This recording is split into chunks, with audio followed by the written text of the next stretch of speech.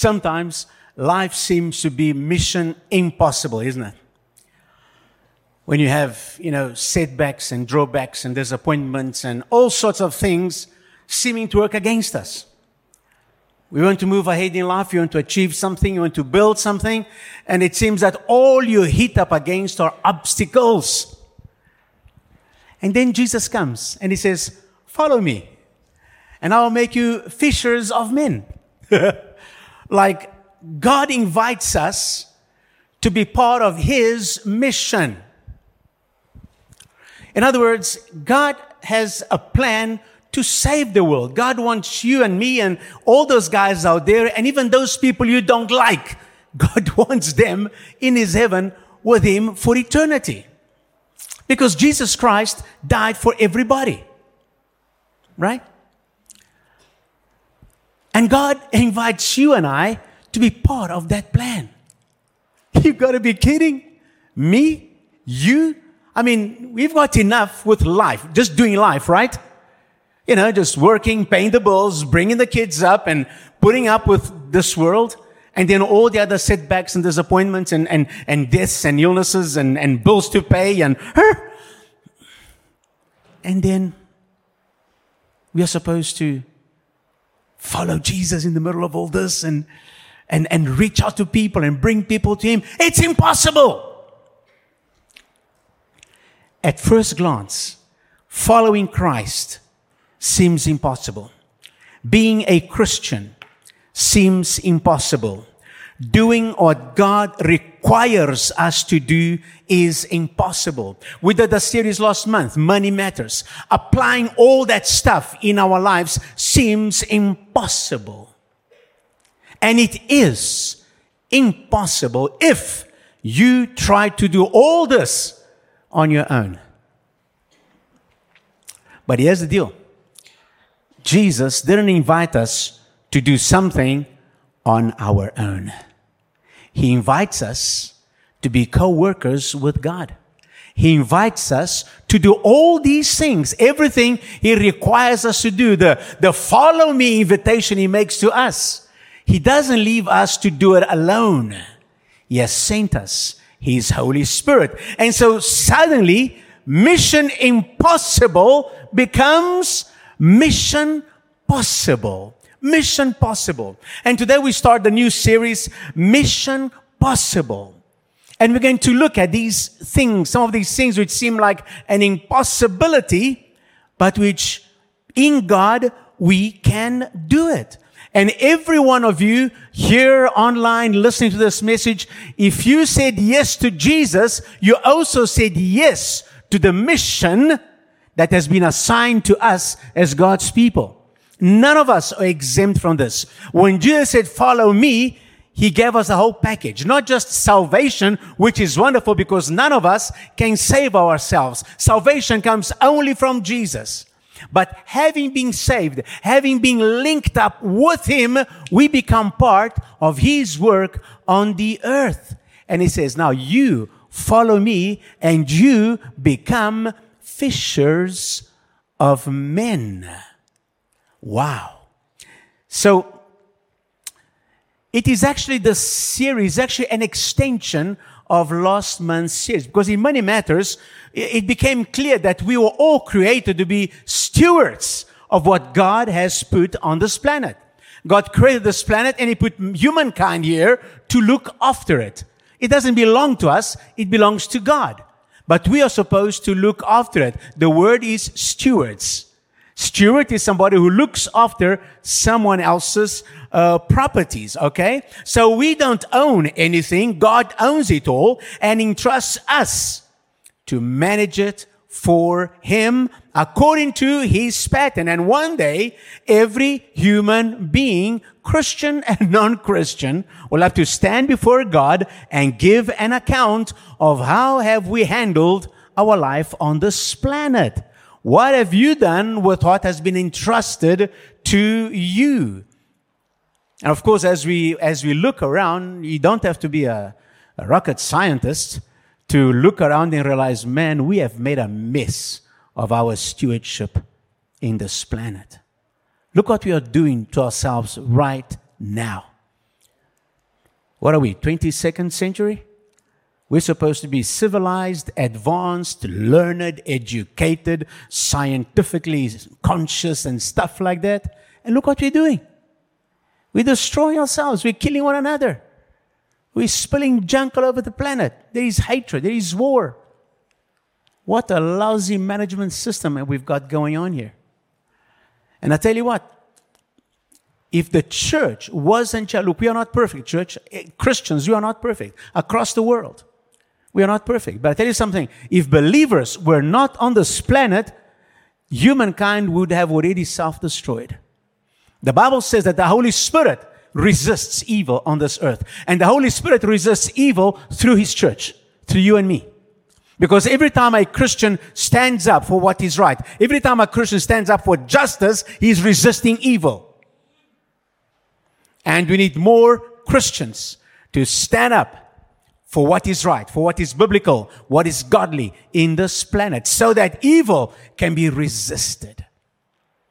Of course, we know that evil will only ultimately be eliminated once Jesus returns to rule on the earth. Then there will be no evil because He's going to rule with a rod of iron. And He's going to make sure there is no evil.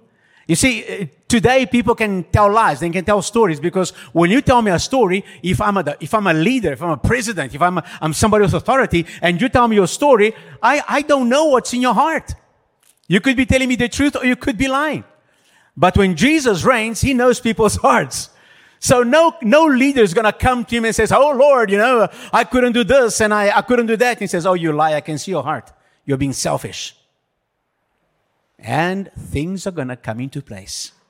You see, so what I want to do in this series, last year in the first series we did in Money Matters, we looked mostly at stewardship around money and possessions. But in this series, we want to take a look at other areas of stewardship, because when you hear the word steward, we immediately tend to think of, money, finances, possessions. But that's not all that we are supposed to look after. There's so much more. And so in this series, we want to look at something else, other areas of our lives where we are stewards. The aim of the series is to instill in us or revive in us a sense of mission and a sense of purpose. I wonder, how many of you like to read or watch a good thriller? I've got a couple of companions. Good. I love it. You see what happened. The guy goes on a mission and it's dangerous. He's got to do something. He's got to get somewhere. And then all the obstacles begin to come. And you got to dodge. A guy's got to do all sorts of things. And at some point in the story, the guy or the girl, they want to give up. They're so tired. They don't seem to get it. And then they get a renewed strength and they go until eventually they reach their mission. They reach the goal and there is rejoicing. And the whole thing is so exciting. And sometimes you watch a story like that and you wonder, I'd like to be part of something exciting like that. When I was a young teenager, I used to love going on walks and climb mountains and get to peaks. And I loved going to edges of mountains and dangerous ones. Sometimes I'd go and I'd do these things and so on. And then at night I'd lie in bed and shake with fear. Says, what was I thinking? Because it was right here. One slip and I could be down there, 300 meters down or something like that. And then I'd get butterflies in my stomach. But the next chance I got, I would be there again. Now, I don't do it anymore, by the way. I don't know why, but some things have changed. I'd rather watch it on my app and see these people jumping off cliffs and go, but I do it from a safe place. But I still like a good adventure. I still like to be thrilled. And I discovered early in my life that there is nothing as thrilling as being used by God to help somebody get close to God. There's nothing as thrilling as seeing a life change before you. Because maybe you introduced them to Jesus. Or because maybe they come with a situation, you open the Bible and you show them and they go, wow, I didn't know that. Come, let's pray together. And there's a breakthrough. And peace flows, salvation flows, healing flows. There's nothing as exhilarating as seeing that. And that is the mission that you're called to do. And it's not a mission on a plain field where once you become Christian, everything is fine. Hallelujah. You don't walk on the floor anymore. You kind of float in the air and everything is fine. No. In this earth, Jesus told his followers, told you and me, you're going to have tribulation. And if you follow me, you're probably going to attract more tribulation because not everybody agrees with what Jesus says. It's going to be hard. You could lose your life just for following Jesus. I've been reading some horrible reports happening around the world of people being put into a woman in England, jailed, just because she was quietly praying in front of an abortion clinic. She wasn't praying out loud. She didn't come with banners and posters. She was just standing over there, looking around, wasn't even moving her mouth, wasn't mumbling a prayer. She was praying inside, quietly. Cop comes, what you doing? Are you praying, yeah? He says, yes, I'm praying, but I'm just standing, yeah. You cannot do that. They took her to jail.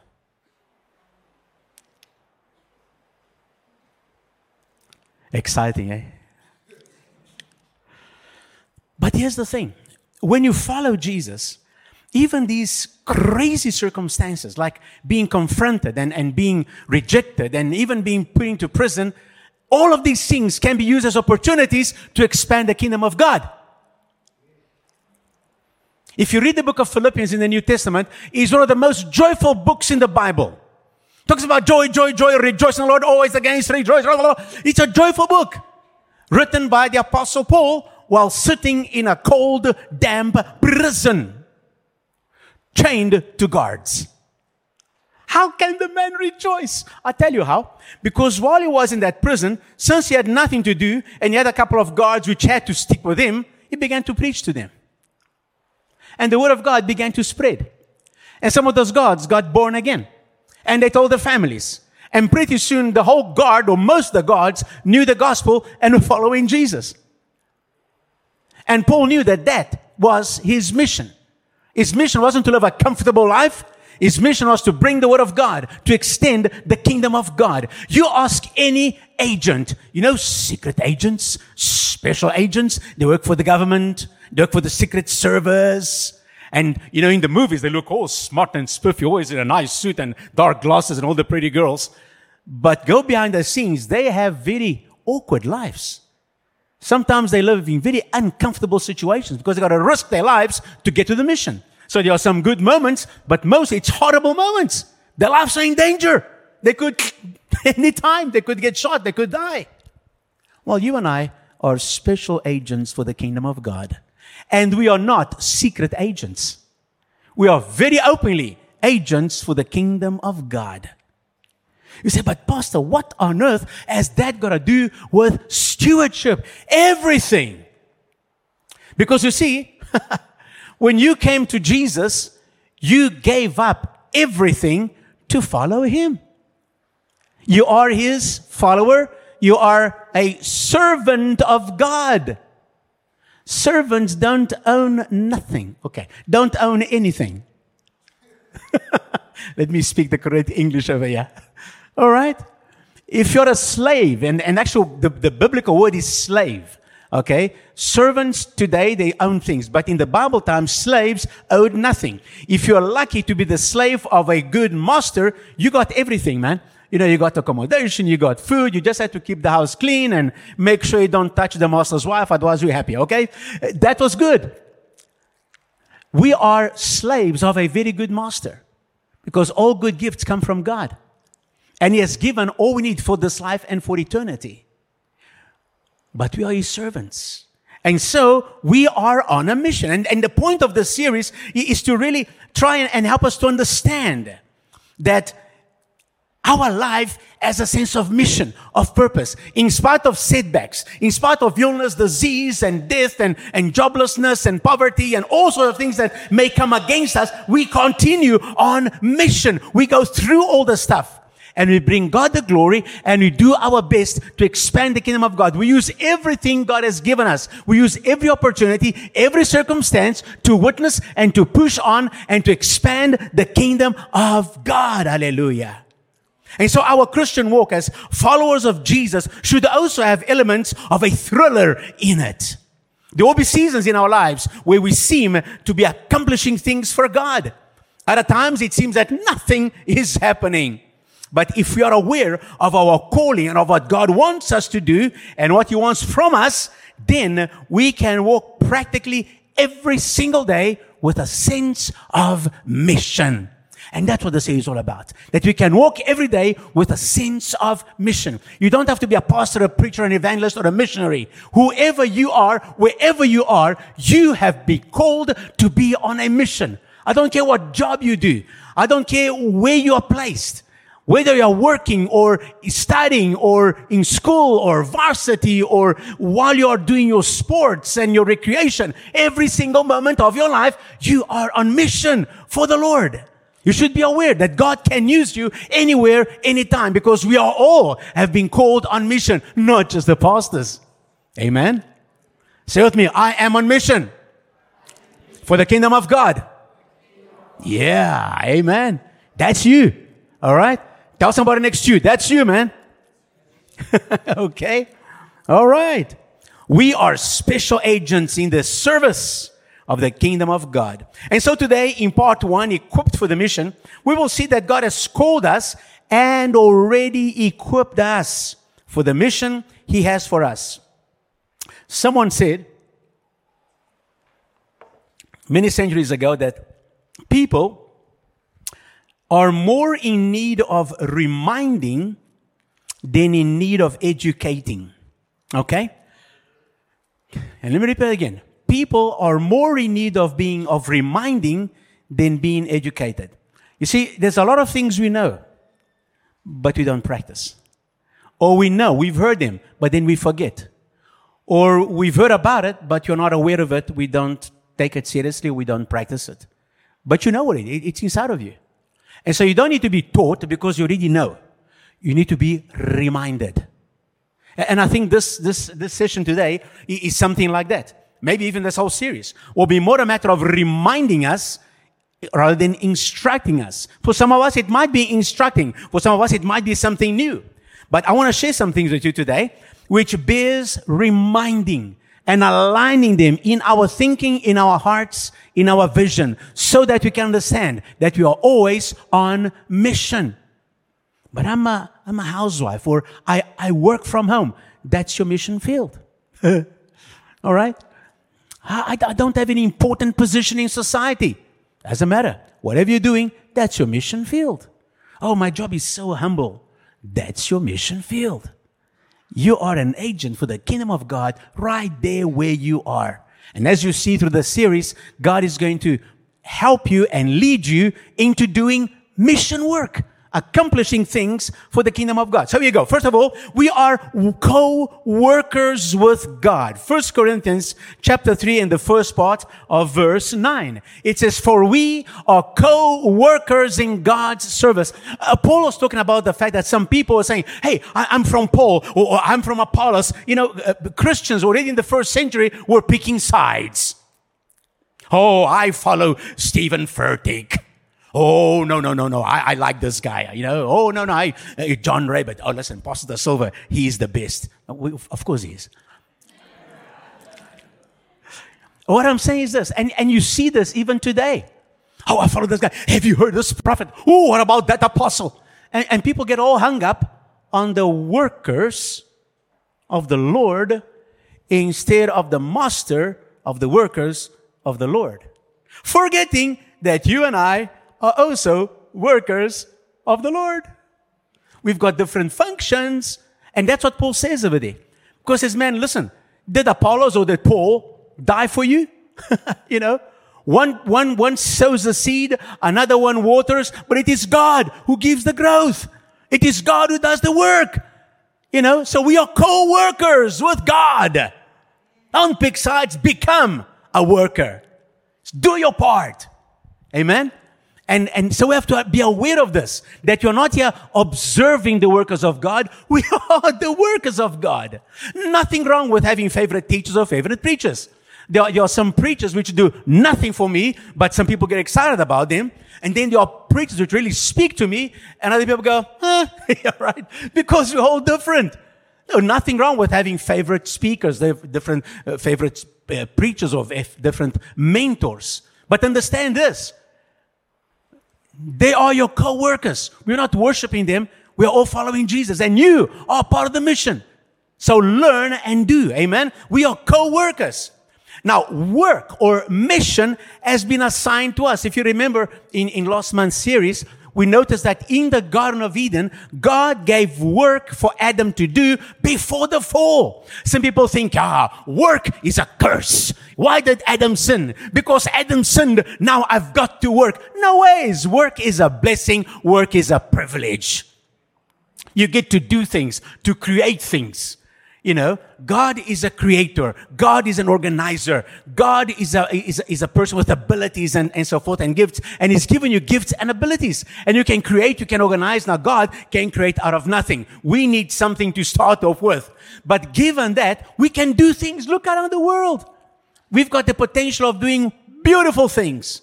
We also have the potential to take what God has given us and create destructive substances and destructive weapons. You can create. You are a creator. But you need to decide, am I going to be a creator for good or for evil? Am I going to be a co-worker with God and create things that bring life? Or am I going to turn my back on God and create things which bring death? Hello. All right? And so we have been given work. All of us have been assigned work. Now, Ephesians chapter 2 and verse 10, Ephesians 2:10, it says that we are God's handiwork. You are God's handiwork. Created in Christ Jesus to do good works. Did you know that? You were created to do good works. So, when you are cooking, when you are building, when you are cleaning, when you are designing, when you are attending a client, when you are doing something for your boss, what are we supposed to do? Good work. We're supposed to do a good work. Because good works bring glory to God. Huh? If you do good work, no matter what it is, you do good work, people notice it. And when people need that work to be done, they're going to go to you. Because you're honest, you don't steal from the boss, you don't steal from your clients, all right? You use what is available, you are creative, okay? And it brings glory to God. Your life is bringing glory to God. But it goes beyond that. Because through your good work, it may open up a door to witness for Jesus Christ. You know? Why'd you stay a little bit later? I mean, you should have knocked off at 4:30. It's 4:45. You're still working. Why? I know, look, I just want to make sure I do a good thing. And you know, after all, what I'm doing, I'm not doing for you. I'm doing for God. Say what? But I'm paying you. Yeah, but the Bible says whatever I do, I must do it for the Lord. You're weird, man. He says, I know. And who knows? A conversation may start. And you might find your client, your colleague, or your boss might be needing a word of encouragement from the Lord, from the Bible. And you could be right there at the right place in a comfortable enough situation that you can give him that word. Give him that encouragement. Give him that verse. Give him that, invite him to get close to Jesus. Maybe pray with them. Pray with her. Pray with him. Can I pray with you? Can I pray for you? Yeah? And you become an agent for the kingdom of God through the good work that you are doing. Amen? Through the selfless work that you are doing. We are God's handiwork, creating Christ Jesus to do good works, which God prepared in advance for us to do. Now, if God prepared work for us to do in advance, it's because He knew, what He had built in us. And the fact is, we are all built differently. We are all wired differently. Now, we know that certain groups of people tend to be wired in a similar way than others. For example, we know that women's brains are wired differently than man's brains. And you're not responding because you're afraid of your wife or husband next to you right now. Okay? But if you've been married for any longer than 10 minutes, you know that your wife is very different to your husbands, and wives, you know that husband, you just can't figure him out. Okay? But we're not here to talk about that today. What I'm saying is there are differences which are general, but each one of us specifically are unique in how we are built. Let's take a quick look. And I'm going to start off because we have all been given specific abilities, and I'm going to start off with a parable that Jesus said to kind of illustrate the point. Because see, the problem with us is this. I look at my brother there or my sister and I say, wow, I wish I could do what she does. I wish I could be as clever as him. Yes, I wish I could do business like that brother does. I wish I could do administration like that sister does. Oh my goodness, I wish. And while I am wishing to be like somebody else, I ignore what I actually am. And we tend to ignore what we are because what we are tends to come so naturally to us that we don't notice it.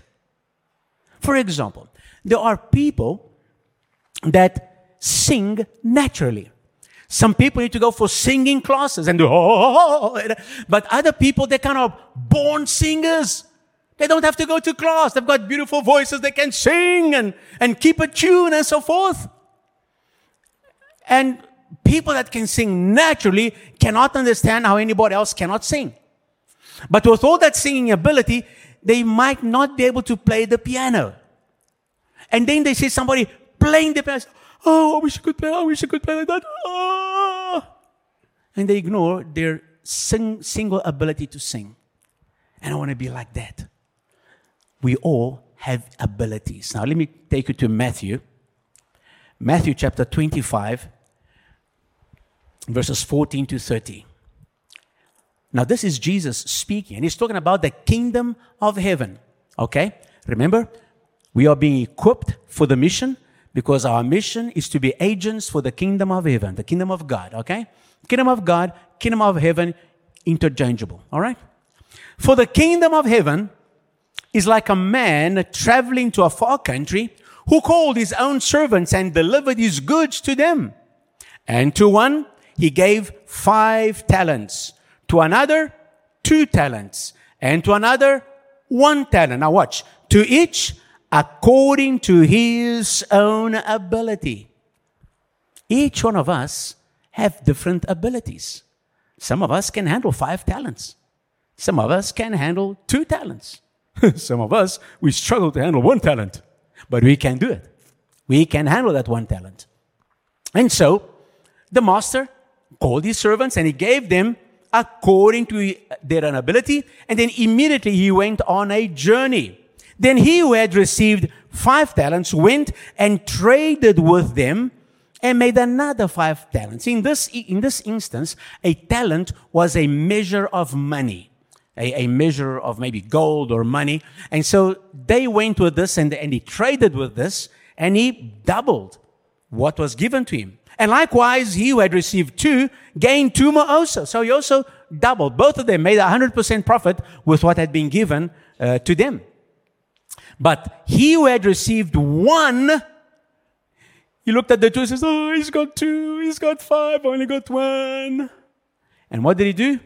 He says he went and he dug in the ground and hid the Lord's money. He went to dig a hole in the ground, put the money there and covered it up and left it over there in a place nobody could find. Only he knew where the money was. After a long time, say long time. How long has Jesus been gone for?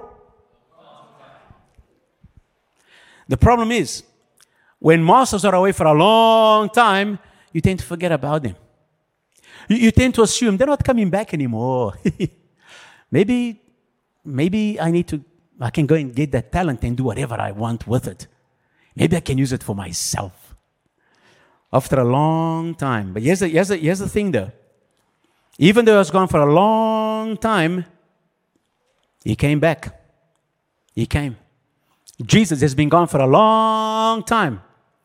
And many people are saying, fables, man, fables. This Jesus of yours, you guys are crazy. Huh? Waiting for him to return. 2,000 years. Look at your lives, man. He's not coming back. And it's so easy to forget about the Master. It's so easy to forget about the Lord. Easy to forget that you have to give an account of what has been entrusted to you. And so, after a long time, the Lord came. Oh, this is bad. And settled accounts with them. Folks, a day is coming in each one of our lives where we are going to stand before the Lord and settle accounts with Him. It's going to happen to us, to all of you watching online, all of you listening, all your friends, all your family members, all your colleagues, every single human being on the planet who is alive, who has ever lived, who will ever live, we will all stand before the Master to give an account of what we have done with what has been given to us. And so he who had received 5 talents came and brought 5 other talents, saying, Lord, you delivered me 5 talents. Look, I have gained 5 more talents besides them. His Lord said to him, well done, good and faithful servant. You were faithful over a few things, 5. I will make you ruler over many things. Say many things. Okay? Many things. Enter into the joy of your Lord. He also had received 2 talents, came and said, Lord, you delivered to me 2 talents. Look, I have gained 2 more talents besides them. And his Lord said to him, well done, good and faithful servant. You have been faithful over a few things. Say few things. I will make you ruler over many things. Say many things. Enter into the joy of your Lord. Notice something over here. First of all, that it is a reward for how we handle what is being entrusted to us. There's a reward. Also notice the following. Both the guy with the 5 talents and the guy with the 2 talents. The guy with 5 made 5. The guy with the 2 made 2. Yet both of them receive exactly the same commendation from the Master. Both of them had exactly the same words. Well done, good and faithful servant. You have been faithful over a few things. I will make you ruler over many things. Enter into the joy of your Lord. Because both of them, although one had 5 talents, one had 2, both of them doubled what they had. Both of them gave 100% increase. Both of them used what they had to the fullest and were able to double what they had. They're able to use what they had productively and increase what had been entrusted to them. But then, he who had received the 1 talent came and said, Lord, I knew you to be a hard man, reaping where you have not sown and gathering where you have not scattered seed. And I was afraid, and I went and hid your talent in the ground. Look, here you have what is yours. I kept it for you, Lord. It's yours. But his Lord answered and said, you wicked and lazy servant. Ouch. This is the last thing I want to hear from Jesus. Huh? He buried his talent. And so he gets this response. You wicked and lazy servant. You knew that I reap where I have not sown and gather where I have not scattered seed. So you ought to have deposited my money with the bankers. And at my coming, I would have received back my own with interest, at least. You are being happy with that. At least get some interest. Do something, a little something, and at least you're gonna increase a little bit what you got. The owner would have been happy with that, but no, the guy hid it, didn't use it, squandered it, crushed it. And you got this thing, you wicked and lazy servant. Now listen, the guy kept what was the master's. He didn't waste it. He didn't lose it. He kept it. And he brought it back to the master. There it is. What you gave me, here it is, Lord. Nice and clean, it's there. And yet he got called a wicked and lazy servant. What about you and I when God gives us something, and not only do we bury it and keep it and don't use it, but as some people do, they waste it and they squander it and they use it on lustful, terrible, horrible things. And when the Lord comes, they've got nothing to show for it. Can you imagine that? If the man who actually brought back the Lord's talents back, the one single talent, there, got called a wicked and lazy servant, what about you and I if we not only don't use it for good, but waste it on what is not kingdom stuff, on what's not good? Imagine how that will be judged. And so you ought to have deposited. So take the talent from him and give it to him who has 10 talents. Now you're going to see there's a parallel between this one and the parable we saw last month of the minas. Remember? Because now in the minas, each one got 1 mina. And then they had to do something. So in that parable, it had to do, that mina represented your life. Okay? Your life. You got 1 life. You got to do something with your life. You can multiply your life and make it a blessing to others. Your life can have influence, tenfold or 5 or at least double. But you can't just waste your life and have no influence at all. That was about your life. This parable is about talent. It's about giftings. In this parable, talents represent money, but different quantities of money. Life application to us, it represents what has been entrusted to us. Not just money, but giftings and abilities that we all have. And some people have many abilities. Some people have few abilities. There are some things people can do and some things people can't do. All right? And so he's talking about the different abilities. We are all different. Some of us have 5, some have 10, some have 2, some have 1. But the important thing is this, you've got to multiply. And again, it takes from him who did not use it or lose it. You don't use what you've got, you're going to lose it. And so this guy lost it. And the Lord gave it to the guy with 5 because that guy has more. And he says, whoever has not will be taken. He said there. So take the talent and give to who has 10. For to everyone who has, more will be given. And he will have in abundance. But from him who does not have, even what he has will be taken away. And this sounds harsh. And he cast the unprofitable servant into the outer darkness. There will be weeping and gnashing of teeth. Sounds so harsh. But here's the point. Jesus is looking at our lives and looking for productivity. He wants you to use what you've got, not just to waste it, not to squander it, not to sit here wishing you were somebody else, not to sit here wondering and hoping you could be somebody else. No. And so talents refer not just to money, but to specific abilities. Here's an example. Romans chapter 12, verses 3 to 8. Romans 12, 3 to 8. For I say, through the grace given to me, to everyone who is among you. He's writing this to the church, and it comes all across the ages to us today. So I say to everyone among you, those of you sitting over here, those of you watching, those of you listening, this word is for you. It's for me. It's for us. Do not think of himself more highly than you ought to think, but to think soberly, as God has dealt to each one a measure of faith. Each one of us has a measure of faith. Don't say, oh, Pastor, I don't have faith. Without faith, it is impossible to please God, says Hebrews chapter 6. And so we need faith. And God has given us a measure of faith. Everyone has a measure of faith. Whether it's a small one or a bit bigger one, Jesus said, all you need is like a mustard seed, a little bit. That's all you need. And God has given to each one of us a measure of faith. So don't think of yourself more than you should. Don't exalt yourself. Be humble. But also don't undercut yourself. Because you have faith. You have enough faith to start doing what God has called you to do. Now check this. For as we have many members in one body.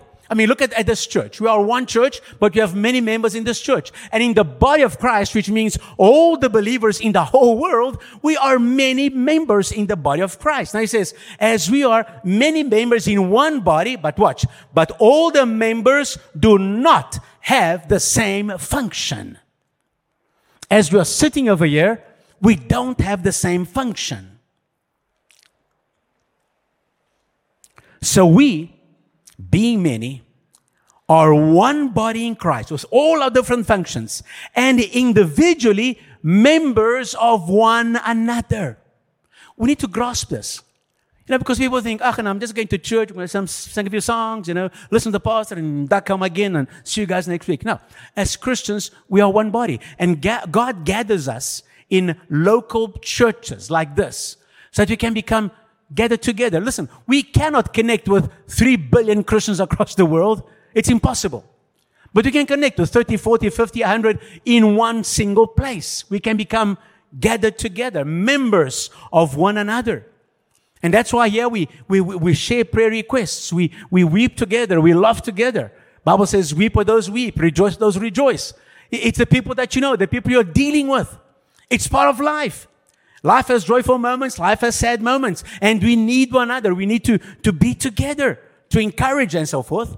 And so he says, for we are many members in one body, but not all members have the same function. So we, being many, are one body in Christ and individually members of one another, having then gifts differing according to the grace that is given to us. Let us use them. So there we go. We all have gifts and they differ according to the grace that has been given to us. Each one of us has an amount of grace upon us. None of us has all the grace. Only Jesus did. And God knew that even as born-again believers, if any one of us has too much grace, we're going to become big-headed and proud, man. And you're going to think we are better than everybody else. And I've seen examples of that already, where men and women who are gifted with particular graces become so big-headed and proud that they become manipulators of others instead of servants of others. That's why the Bible says, do not think of himself more highly than you ought to. If you are blessed with many gifts, many graces, stay humble and serve. Don't become proud and manipulate others. Amen?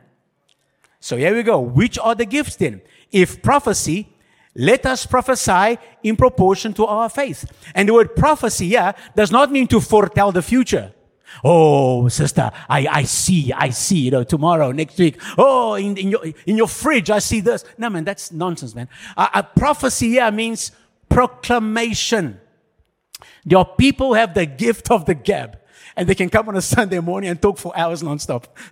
Okay. Like this guy, yeah. Anyway, it's the ability, it's the ability to communicate, the ability to proclaim the good news, the ability to explain things, the ability to speak. I mean, you know that public speaking, some people, they die 1,000 deaths before walking up and speaking. Not everybody can do this. And by the way, I'm only doing this because, by the grace of God, because naturally, I don't like to be in front of people and speak. Okay, I've shared with you my testimony. But he says, when you do that, when you prophesy, when you speak and preach and proclaim, do that in proportion to your faith. Again, don't go more than, stay with what you know. Okay? Don't try and be a wise guy. Just stay with what you know. Amen? And then what else? Or ministry. Let us use it in ministry. Ministry means serving. Serving. So many people, they love to serve. When something happens, they say, how can I help? Can I clean up? Can I pack up? Can I do? They love serving. Ministry means service. When you think of the word minister, he's a minister. Oh, minister. It simply means servant. That's why these ministers, minister of this and minister of that, they are servants. They should be serving us, not wasting our money. That's another topic. But in the church, when somebody's a minister, he's a servant. When you're a minister for God, you're a servant of God. You're serving God as a minister. So if you're going to serve, then use your service. He who teaches. There are people that have an ability to spend time over books and they take difficult concepts and they break it down so that you can understand them. Those are teachers. Okay? And so those who teach, those who have that ability to teach, Man, in teaching, use that. He who exhorts in exhortation. Exhortation means, to exhort means to encourage, to challenge, to come on guys, you can do this. And you can encourage people, cheer people on. He who gives with liberality. There are people, they just love to give. And you don't have to be rich to be a giver. But then there are people, they just have the gift or the ability to create money to give it away. To create stuff to give it away. They just have an ability. And so he says, those who give, well, do it. All right? He who gives, do it with liberally, do it. And he who leads with diligence. There are people that have got an ability to lead. They can organize, they can plan, and they like to lead, like to get things done. You do this, you do that, It says, those who do it with diligence to get the job done. He who shows mercy with cheerfulness. There are some people, they love to empathize. They feel for other people, and we need more mercy givers in this planet. But he says, those who show mercy, do it with cheerfulness, because it's very easy. Those who show mercy, because often they are so involved with pain and loss and things like that, sometimes they become downcast as well. And then they're not showing cheerfulness. And so when you are showing mercy, do it with cheerfulness. In other words, bring comfort and bring some joy as well to those that you are serving. Now, over here in this passage, you find 7 gifts. This passage is called motivational gifts. All right? And all of us, you have one or more of these 7 gifts. In fact, one can actually do a little test and find out. But I'm saying this because of the following. This passage is being given to you. But you know what? Every person, whether you're a Christian or not, every human being has some of these abilities. We have been equipped for the work that God has for us. Amen? These are motivational gifts. But in other passages of the Bible, and we'll see them as we go on later, but in Ephesians, we talk about the 5 ministry gifts, which is the prophet, the apostle, the prophet, the evangelist, the pastor, and the teacher. Those are church work giftings that God puts in the church to equip the body. Some of you may be called to come and do those functions. Then in Corinthians, you have the 9 gifts of the Holy Spirit. Those are gifts of the Holy Spirit, not yours, His, but He will use you to, through you, give that gift to somebody in need. So at a given moment, you might want to pray for somebody else, and the Holy Spirit will give you the gift of healing to pray for that person and get that person healed. The Holy Spirit might give you a word of knowledge for you to say something to that person which will bless them and encourage them. Those are gifts of the Holy Spirit. And so these gifts are available to us. God has already equipped us. 1 Peter 4 verses 10 and 11. Each of you should use whatever gift you have received to serve others, you see. Whatever gift you've got, use it to serve others as faithful servants of God's grace in various forms. If anyone speaks, they should do so as one who speaks the very words of God. If anyone serves, they should do so with the strength God provides, so that in all things God may be praised through Jesus Christ. To Him be glory and power forever and ever. Amen. And so what he does here, he kind of breaks, there are speaking gifts and serving gifts. And if you go through all the gifts, Holy Spirit gifts, motivational gifts, church gifts, all of them are going to fall into these 2 categories. Either you are speaking things, saying things, teaching things, prophesying things, or you are practically doing things. So whether you are speaking or doing, he says, man, do this for the glory of God. Do this with the strength God provides, that in all things God may be praised. You see, we are on a mission. And whatever we do, we must do it in the strength of the Lord. But you need to become aware of the gift which God has given you. And so I want you to this week to throw these thoughts around in your head. What am I good at? And that's a horrible question, because we tend to focus on what we are not good at. Yeah? What are you lousy at? Oh, easy. I'm lousy at this and this and this and this. But what are you really good at? What do you enjoy doing? And what are you good at doing? That question might take a little bit more time to answer. But you'll quickly find out. Because see, that's going to point to the giftings which God has already placed in you for the mission He has for you on this planet. We are to mine our gifts. And so as we continue the series next week, we will look at areas of stewardship in our lives and how we can use our gifts in the different areas for the glory of God. And as stewards of everything in our lives, listen, you're a steward of everything. All these gifts that you may have in you, all these abilities, it's been given to you by the grace of God for the use of God. Oh, but Paul, does that mean I can't earn a living using my abilities? Of course you must. But even in your earning a living, even in your work, do it to the glory of God. It's what I said just now. You're working, but do your best. Make sure you glorify God through it. Because you see, you're not working for your boss. You're not working for your client. You're working for God. Let me show you, because I want to end today with this thought in your mind. Understand that as stewards of everything in our lives, I want you to remember this. And I'm going to put 3 verses together. It's in 1 Corinthians 10:31, and then in Colossians chapter 3, verses 17 and 23. So listen to this as we close. So, whether you eat or drink or whatever you do it all for the glory of God. Come on, Pastor. Do you mean to tell me if I go to a restaurant and have a meal, I must do it to the glory of God? The answer is yes. When you go to a restaurant and have a meal, be a blessing. Don't make a fool of yourself. Treat those waiters nicely. Give them a good tip. Make some friends. Joke a little bit.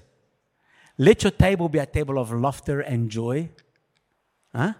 If you're doing it at home, same thing.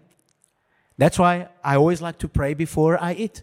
Because I realize that food before me, no matter how simple it is, it's a gift of God. That gift, that food could be taken away from you just like this. Ask many people today in different parts of the world through floods and other things and wars and so on. They don't have food. You have food. Thank God for that. And then eat with joy, okay? Eat and give God the glory. All right? But not only that, whatever you do. And I'm just reminded, because we've had such wonderful times, either myself and my wife or with friends in eating in public places and so forth. We've had such wonderful opportunities just to testify to people, just because of our behavior, and like with myself and my wife, we've had people telling us, I've watched you guys come here and having coffee. You're always talking to each other. You're married, right? So, yeah. Because you know how it goes. If you go at lunchtime to a restaurant, all those guys and girls talking to each other nicely, it's the bosses and the secretaries, right? And those couples just sitting over there, quiet, eating, looking at their phones. Those are husbands and wives. They're not talking to each other. And so people can't understand how you and I, we can be talking. We can spend the whole half an hour over there talking to each other. And we've had opportunities to testify of God and of His kingdom through our eating and drinking. Can you believe it? You enjoying food and drink and still being a blessing to others. I like that, man. I can sign up for that. All right? But do all, whatever you do, and whatever you do, whether in word or deed. Here we go again. Every gift you have, you're going to use it either by speaking or by doing something, okay? So whatever you do, whatever your job is, whatever your mission is, whatever God calls you to do, word or deed, do it all in the name of the Lord Jesus, giving thanks to God the Father through Him. Whatever you do, work at it with all your heart. There you go. Your job, your school, your studies. Don't be like these palookas that are going around burning schools and burning things and wanting stuff for free and so on. Listen, you work for it, man. And you do it with all your heart. You pay your dues. Because this life is hard. Don't go around burning, destroying stuff. Get there and do it diligently. Do it diligently, giving thanks to God. Amen. Work at it with all your heart. Whether you're a mechanic or a baker or a plumber or an engineer, IT, whatever you're doing, do it with all your heart. Because obviously, first of all, you've been gifted to that. You enjoy doing what you're doing. But don't do it just for your own pleasure. Do it for God's pleasure.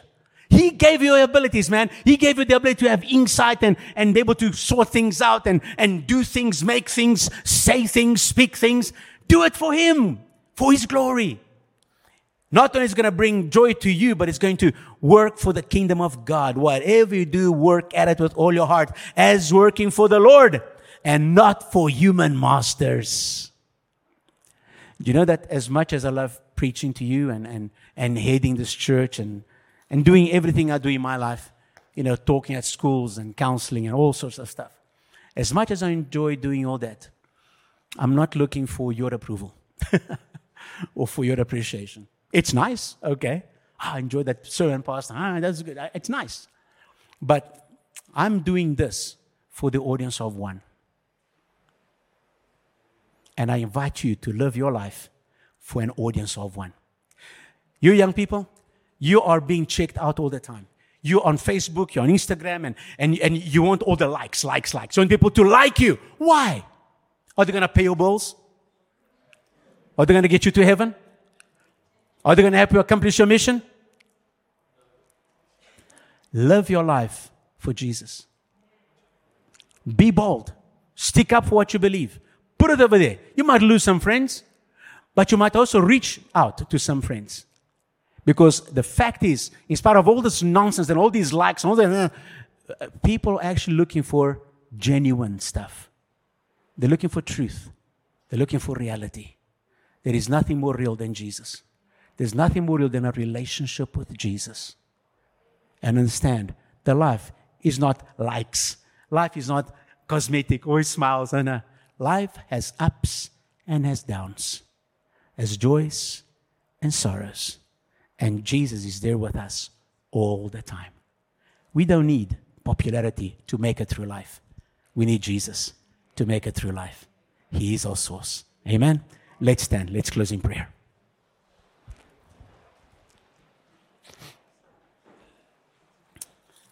Father God, help us to understand that being a follower of Jesus Christ is the most exciting mission on earth. Yeah, sometimes it does not look very glamorous. Sometimes it does attract a whole lot of problems. But Lord, we understand that we are talking about eternity over here, Lord, and not just this life. We are battling for the souls of people, for eternity. A destiny with you in heaven or separated from you in hell. And Lord, we have been invited in this mission to be co-workers with God, to expand the kingdom of God and help more people enter into the kingdom. Find the Jesus as Lord and Savior. Lord, help each one of my brothers and sisters here, everyone watching, everyone listening. Lord, help us this week to become aware of who we are in Christ, of our own gifts and abilities that you've given to us, Lord God. Lord, give us that mindset that says, I'm going to do my best. Not for the sake of my boss or my client or my teacher or my colleagues or those on my Facebook or Instagram or whatever. I'm doing this for my Father in heaven. I'm doing this for Jesus. I'm doing this for God. Whatever I do, I'm going to do it from my heart to the glory of God. Help us, Lord, to have this mindset, this determination, and this discipline, Lord, because our desire is to that day when we see you face to face, to hear from you, Lord Jesus, those words, well done, good and faithful servant. Hallelujah. You've been faithful in the little. I'm going to give you much. I'm going to put you over much. Enter into the rest of your Lord. That's our desire, Lord. I pray this will be each one of our desires today. And thank Lord as we go on in the studies, help us to grow in this sense of mission for your glory, Father. Thank you that you have called us to mission possible in Jesus' name. And so now, may the love of God the Father, the grace and the peace of our Lord Jesus Christ, and the fellowship of the Holy Spirit be with each and every one of us as we pursue our life in mission for the kingdom of God. Amen. God bless you. Have a great Sunday and see you next Sunday for part 2. Amen. Amen.